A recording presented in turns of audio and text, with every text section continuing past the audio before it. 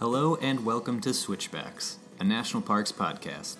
In 2015, we quit our jobs to visit all of the U.S. national parks in 1 year, and ever since we have been obsessed with all things National Park Service. This is week 6 of a 62-week tour of virtually revisiting a new national park each week through a podcast episode and in-depth guide on switchbackkids.com. We hope you learn something new and get inspired because the national parks are for everyone. Today we're heading back to the early 1900s with the establishment of Wind Cave National Park.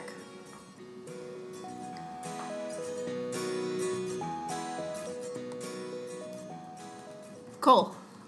Elizabeth. Did you know that Wind Cave is known as the densest cave system in the world? The greatest, so this is the measure, the greatest passage volume per cubic mile. Yeah, that's wild. Yeah. I would not want to get lost in there then. It's also one of the longest caves in the world. I think it's number 6. They kind of go back and forth a lot, but I think right now it's right. They keep exploring. The 6th longest. And a lot of people don't know about this park at all. Yeah, so we're excited to get into it and share it with people. So for somebody who's new to Wind Cave National Park, what's it best known for, Elizabeth? So Wind Cave is obviously the park is most known for the cave, right? So Wind Cave is a dry cave consisting of calcite formations like boxwork and something called frostwork. It has the huge percentage, most of the boxwork in the world is found in Wind Cave. Yeah, it's like 90%, like in the 90% of this particular formation. So it's quite rare and quite centralized, apparently. Also, a cool thing about Wind Cave, one of their wonders, is that they have a lake in the cave that has calcite sheets on it. It's called Calcite Lake, and these sheets float around like lily pads. So that's interesting. And then Elizabeth mentioned... The other thing I would say it is known for, the park overall is known for, is the prairie grasslands that have that are full of bison, full of elk, lots of other wildlife that you can drive through and see just tons of wildlife in that area. Yeah, it's really, obviously, the cave takes precedence, as it should, but up top, on the surface, is a whole other half of the park that people should really appreciate, too. Yeah, it's actually the largest mixed grass prairie in the U.S. The largest remaining, wow. The largest remaining mixed grass prairie in the U.S., yep. So let's touch on a brief history now in our overview section. Wind Cave, we're getting to it as our 6th park in this new season of the podcast because it was established way back in 1903, and it was the first park dedicated specifically to a cave anywhere in the world. So again, kudos to national park conservationists getting these things protected and setting precedents. It's also documented that Native Americans like the Lakota, the Cheyenne knew about this cave, but we don't know if they entered it or not. There's evidence of teepee rings near the cave's natural entrance, so people have known about this cave for a long time. But it was first discovered by white Americans in 1881, so not long before it was protected as a park.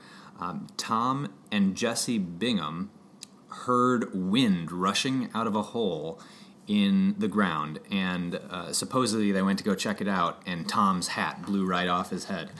That's because Wind Cave is what's known as a barometric cave, so changes in the atmospheric air pressure make the cave breathe essentially, and wind rushes out of, in this case, a quite small hole. So it's one of the largest barometric caves in the country. And the ownership kind of went through a lot of conflict over the next. So this was in 1881 when the first white Americans discovered it. In 1891, the South Dakota Mining Company tried to take it over and find something valuable. After they weren't able to really find anything, then it started forming into this tourist attraction. And in 1892, it was open for just $1 for, well, not just. Back then it was very expensive, but for $1 per person to take a tour through the cave. Yeah, and there was lots of back and forth legal conflict after that, even between early homesteaders. We found one time in our research where actually 2 men hid inside the cave for 24 hours trying to claim it as their own.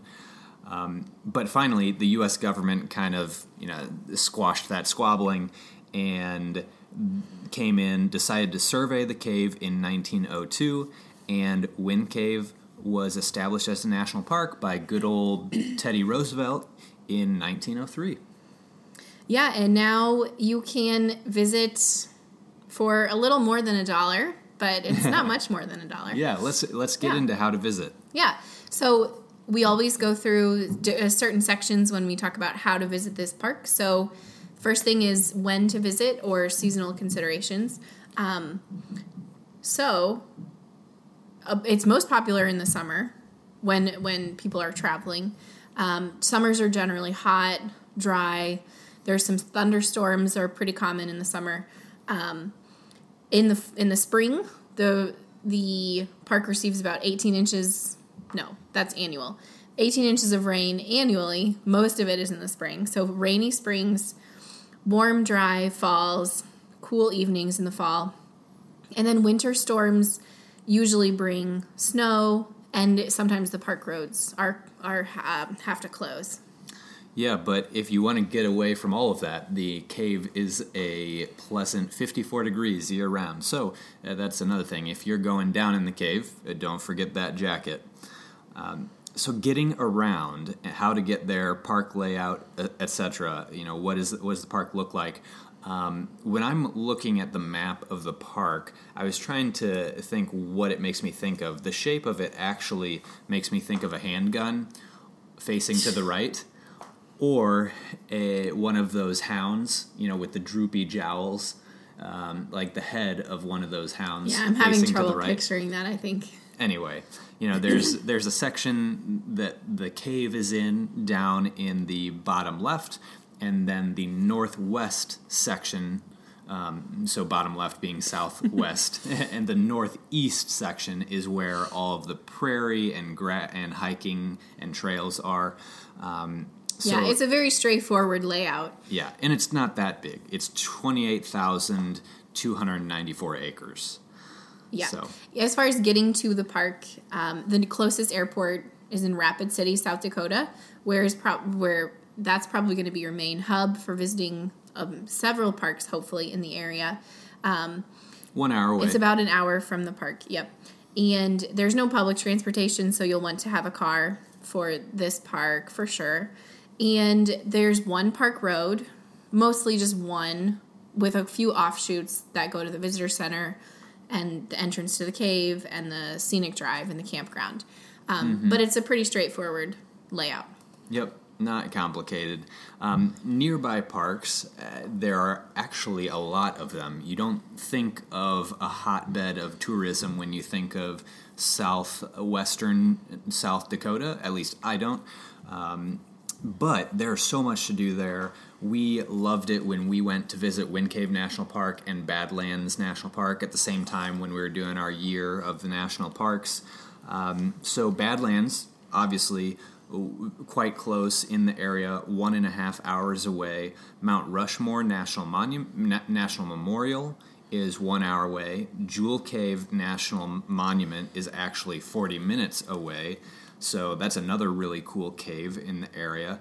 And then Minuteman Missile National Historic Site and Devil's Tower National Monument are also well worth stops, not too far away. They're a bit over 2 hours drive from Wind Cave. So if you're based in Rapid City, you have a lot of options, a lot of great options. Yeah. So moving into where you'll want to sleep. If you are sleeping in the park, there's one option. It's a campground called Elk Mountain. It has 61 sites. It's open all year. It's $18 unless the water is off, in which case it's half price. Yeah, flush toilets, drinking water, all that good stuff. Yeah. And then there are also campfire programs, ranger programs available in the campground. And then outside the park, if you want to still camp but do it outside the park, we didn't mention this in the nearby spots, but actually adjoining to the parkland is Black Hills National Forest, where you can do some dispersed camping, or Custer State Park. So those are two other places that you could check out right nearby and find accommodations or camping there as well. All right, so our experience in the park was in June of 2016. We stayed for 2 days. We slept one night. Well, we were in the area for probably over a week. We saw a lot of parks, including Badlands, Minuteman Missile, Mount Rushmore. We tried to go to Jewel Cave and couldn't get tickets. But within Wind Cave itself, we were there for 2 days. We did a cave tour, and we did the park scenic drive, which we would recommend both of those. And we stayed in the campground, which was very lovely. Yeah, and a few short hikes. Like we mentioned, we tried to get up top as well. So definitely a place where I would be interested in going back, take maybe a different cave tour next time. I guess let's start getting into that type of stuff in the activities section now. So regarding activities, must-sees. Obviously, the biggest must-see is the cave, and you have to do it with a tour. So there are lots of Wind Cave tour options. All are $10 to $12 each, except the Wild Cave tour, which is $30. So total, there's 6 tours. There's the Garden of Eden tour, the Natural Entrance tour, which we did, the Fairgrounds tour, which focuses on a certain area of the cave, the Candlelight tour, and the Wild Cave tour. Both of those have limited spots, so you need to make a reservation. And then an accessible tour, if you have some accessibility accommodations. So yeah, they are mostly an hour to an hour and a half, except for the Wild Cave tour, which is 4 hours. So lots of good options. You could do multiple if you want as well, but bottom line, you got to see the cave. Yeah, and I would argue that you maybe not just as much, but you also have to see above ground, I think. I think this park is interesting in that it's mostly about the cave, but a lot of people pass right over the park drive, the animals, the wildlife, everything like that. So I would say you also should really try to at least do the scenic drive, maybe get out for a hike, make it a full day at the park. It'll be worth it, I think. Yeah, absolutely. So, and out of that, the scenic drive would be the probably must-do part. And we kind of described the loop you can do, but this is one thing that we really enjoyed, is doing the scenic drive loop from the main road, that goes by the visitor center and, goes from top to bottom in the park, but you can loop that into gravel roads, from Highway 87 to 5 and back to 395 into the park, or 385. Anyway, you can see when you look at the map, there's a nice loop you can do that is mostly within the park, and that really gets you, because there aren't a lot of roads there, and especially on the gravel road, you really get to experience the rolling prairies and kind of that austere beauty. Yeah, so your favorites, you guys submitted some of your favorite experiences at Wind Cave, so we want to spout off a few of those. Someone said the ranger-led tour is a must, which we would agree with, just for the sheer history and information we got from the tour. It was super interesting. Someone said outside the cave is just as wonderful as the inside, which rings true to what we've been saying. Someone said hiking the Centennial/Lookout Loop, which is 7.3 mile. It's a 7.3 mile loop trail. And then someone said adding on Custer State Park for a combined wildlife drive, which is similar to what we did. So we would back all of those. Sorry, quick correction. The Centennial Trail and Lookout Point Trail loop is actually smaller. The 7.3 miles that I put in our notes here is for connecting the Centennial Trail to the Highland Creek Trail loop. So there are a few different loops you can do in the section of the northeast section, but actually one of our national parks books noted or under the best day hikes in the national parks section had the Centennial Trail Highland Creek loop. So definitely don't discount those trails, because apparently some of the experts think they're pretty high up in the National Park Service. All right, so some secrets of the park. Speaking of some off-the-beaten-path adventures you can do, one of the secrets is that off-trail hiking is allowed. So you are allowed to park your car and hike without being on a trail through the prairie. Of course, as long as you're adhering to the staying away from wildlife and leaving no trace and things like that. Backcountry camping is also free. You have to get a permit from the visitor center, but that is also free. As is horseback riding. Yeah, not free, but is permitted. It's allowed. You can just go off-trail horseback riding in the park, and that's, the people I heard talking about their experience with that was just really amazing, in the heart of nature, in riding through these prairies and seeing the bison and everything. So perhaps check out, of course, if you have horses, that's an option, or you can, I believe, find a place to rent them or schedule a horseback ride.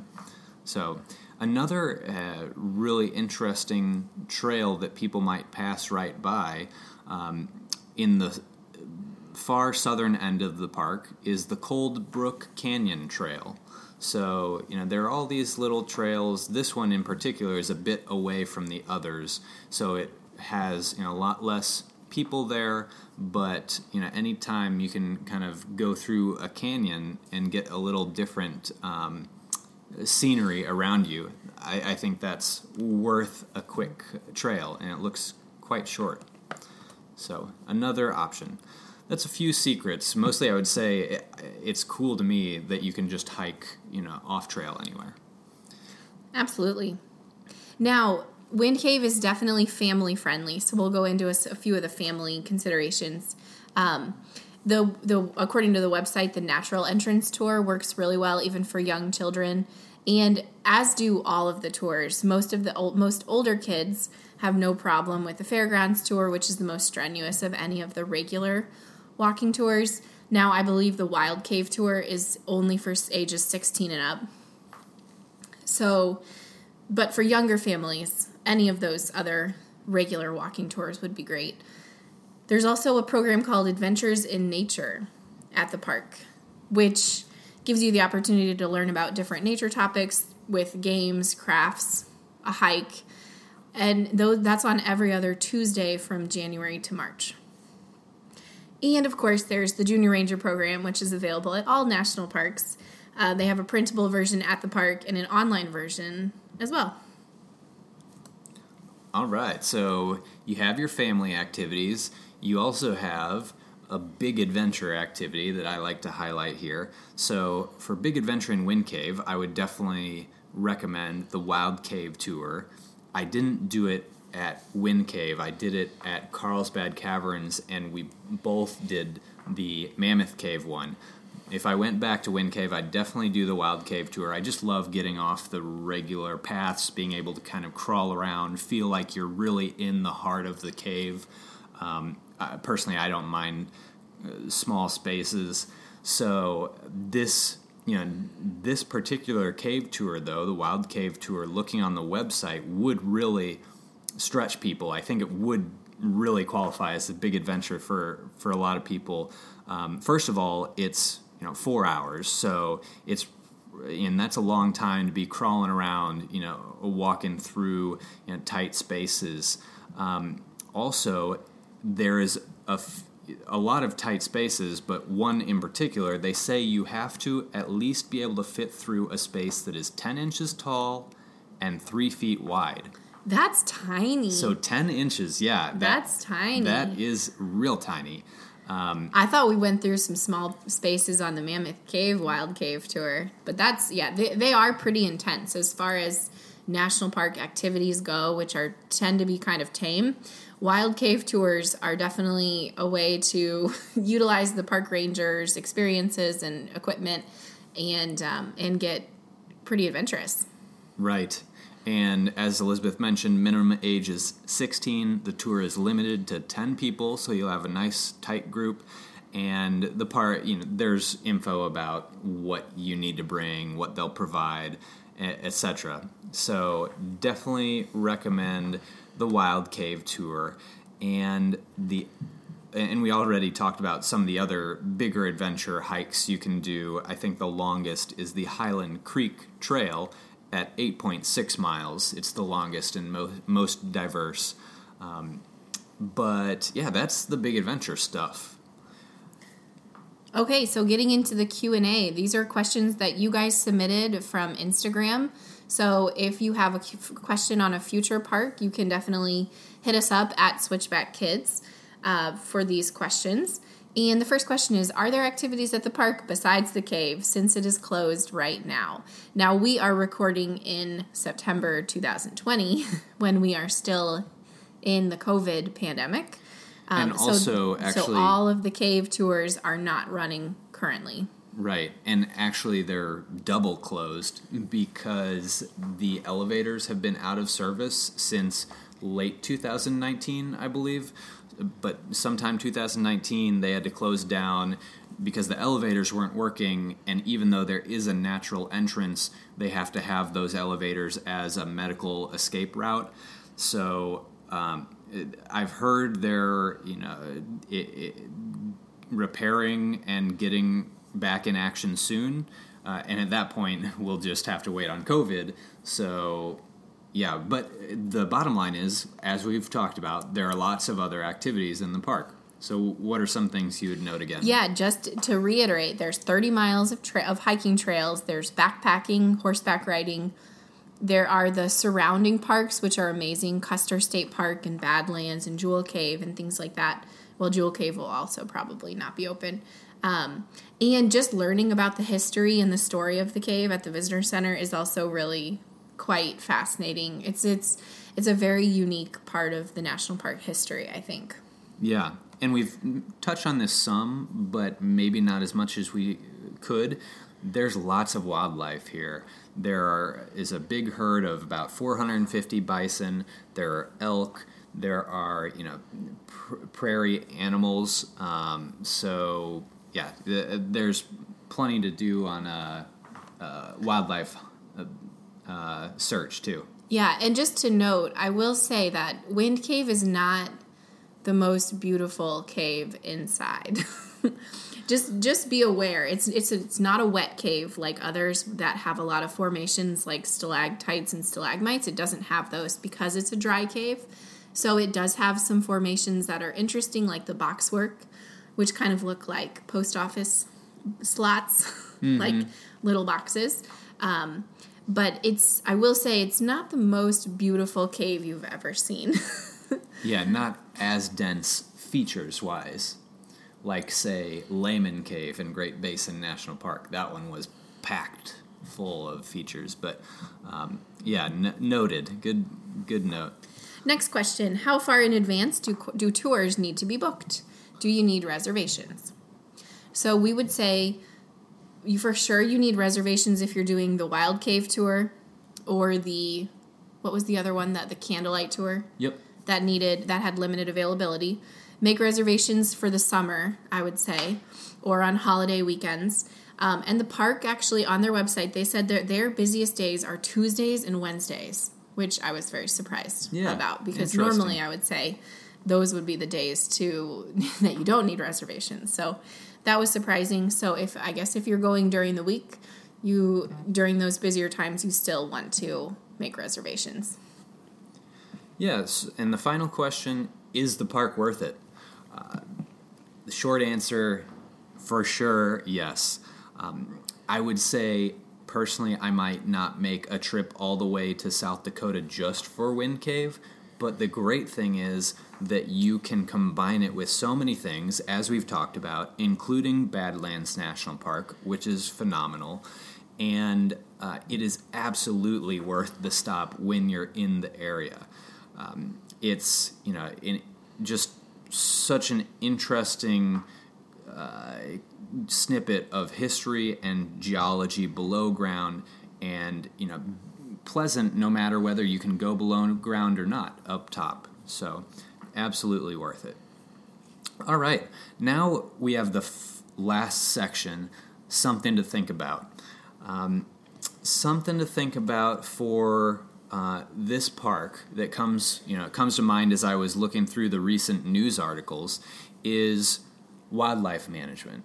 And there are two megafauna populations that the National Park Service has done, an active job managing in the park. The first one is the elk population. And recently, it was really interesting to read about how volunteers have been asked to help the National Park Service trim the Wind Cave's elk herd. So they need to trim the number of elk inside the park because of chronic wasting disease. Basically, the population was greater than the park's capacity to sustain. So the elk were removed and the population was brought down to a desirable target. Just as late as last year. So, or I think it probably work actually started this January. So that's always an interesting thing when you think of having to remove elk and get them, or any animal, get them to a different, more healthy place. And of course, it's good for the whole herd because there is only so much food to go around. The second population would be the bison, and it was really interesting to read about. We talked about 450 or so bison in Wind Cave National Park, but right next door in Custer State Park, there is one of the largest bison populations in the world, about 1,500 head of bison in that publicly owned herd. And every year, the last Friday in September, they have a buffalo roundup. And this draws a ton of people who flock to the Black Hills and just to see and attend the roundup in 71,000-acre Custer State Park. And they do this because they need to count the buffalo and then give them health checks and make sure they keep the bison population at a sustainable size. Several hundred animals each year are sorted from the herd and later sold at auction, it says in the article. So the cool thing is that this is a huge spectacle, apparently. It's not something we'd heard of when we visited, but reading about it makes it sound really cool. People, this article says it's one thing that you just have to see at some point in your life, especially if you're big park nerds like us. But would definitely try to center maybe our next trip around something like this. I just think it's cool to have an event at the center of a trip. So that would give us a good, perhaps, target date. The last Friday in September. Yeah, which was, yesterday? Right, yes. As of when we're recording this. Right. So we missed it this year. We missed it. That's okay. Yeah, it's interesting to know just how much management goes into these parks. Even these seemingly insignificant parks like Wind Cave, a lot of people have never heard of Wind Cave. But there is a lot that goes into maintaining the wildlife, maintaining the history, maintaining the preserving the geology and everything like that. So that's what's interesting, I think, about these smaller parks. For sure. So everybody, thanks for checking us out as we revisited U.S.'s 6th national park, Wind Cave. And if you enjoyed this podcast, this episode, we'd love to hear from you on our website, switchbackkids.com, or on our social media @switchbackkids. Tell us what you liked and what you want more of, and send us your question for future parks. Next week, we'll be heading south to a park with an even deeper historical significance, a little park called Mesa Verde. Until then, Switchbacks out.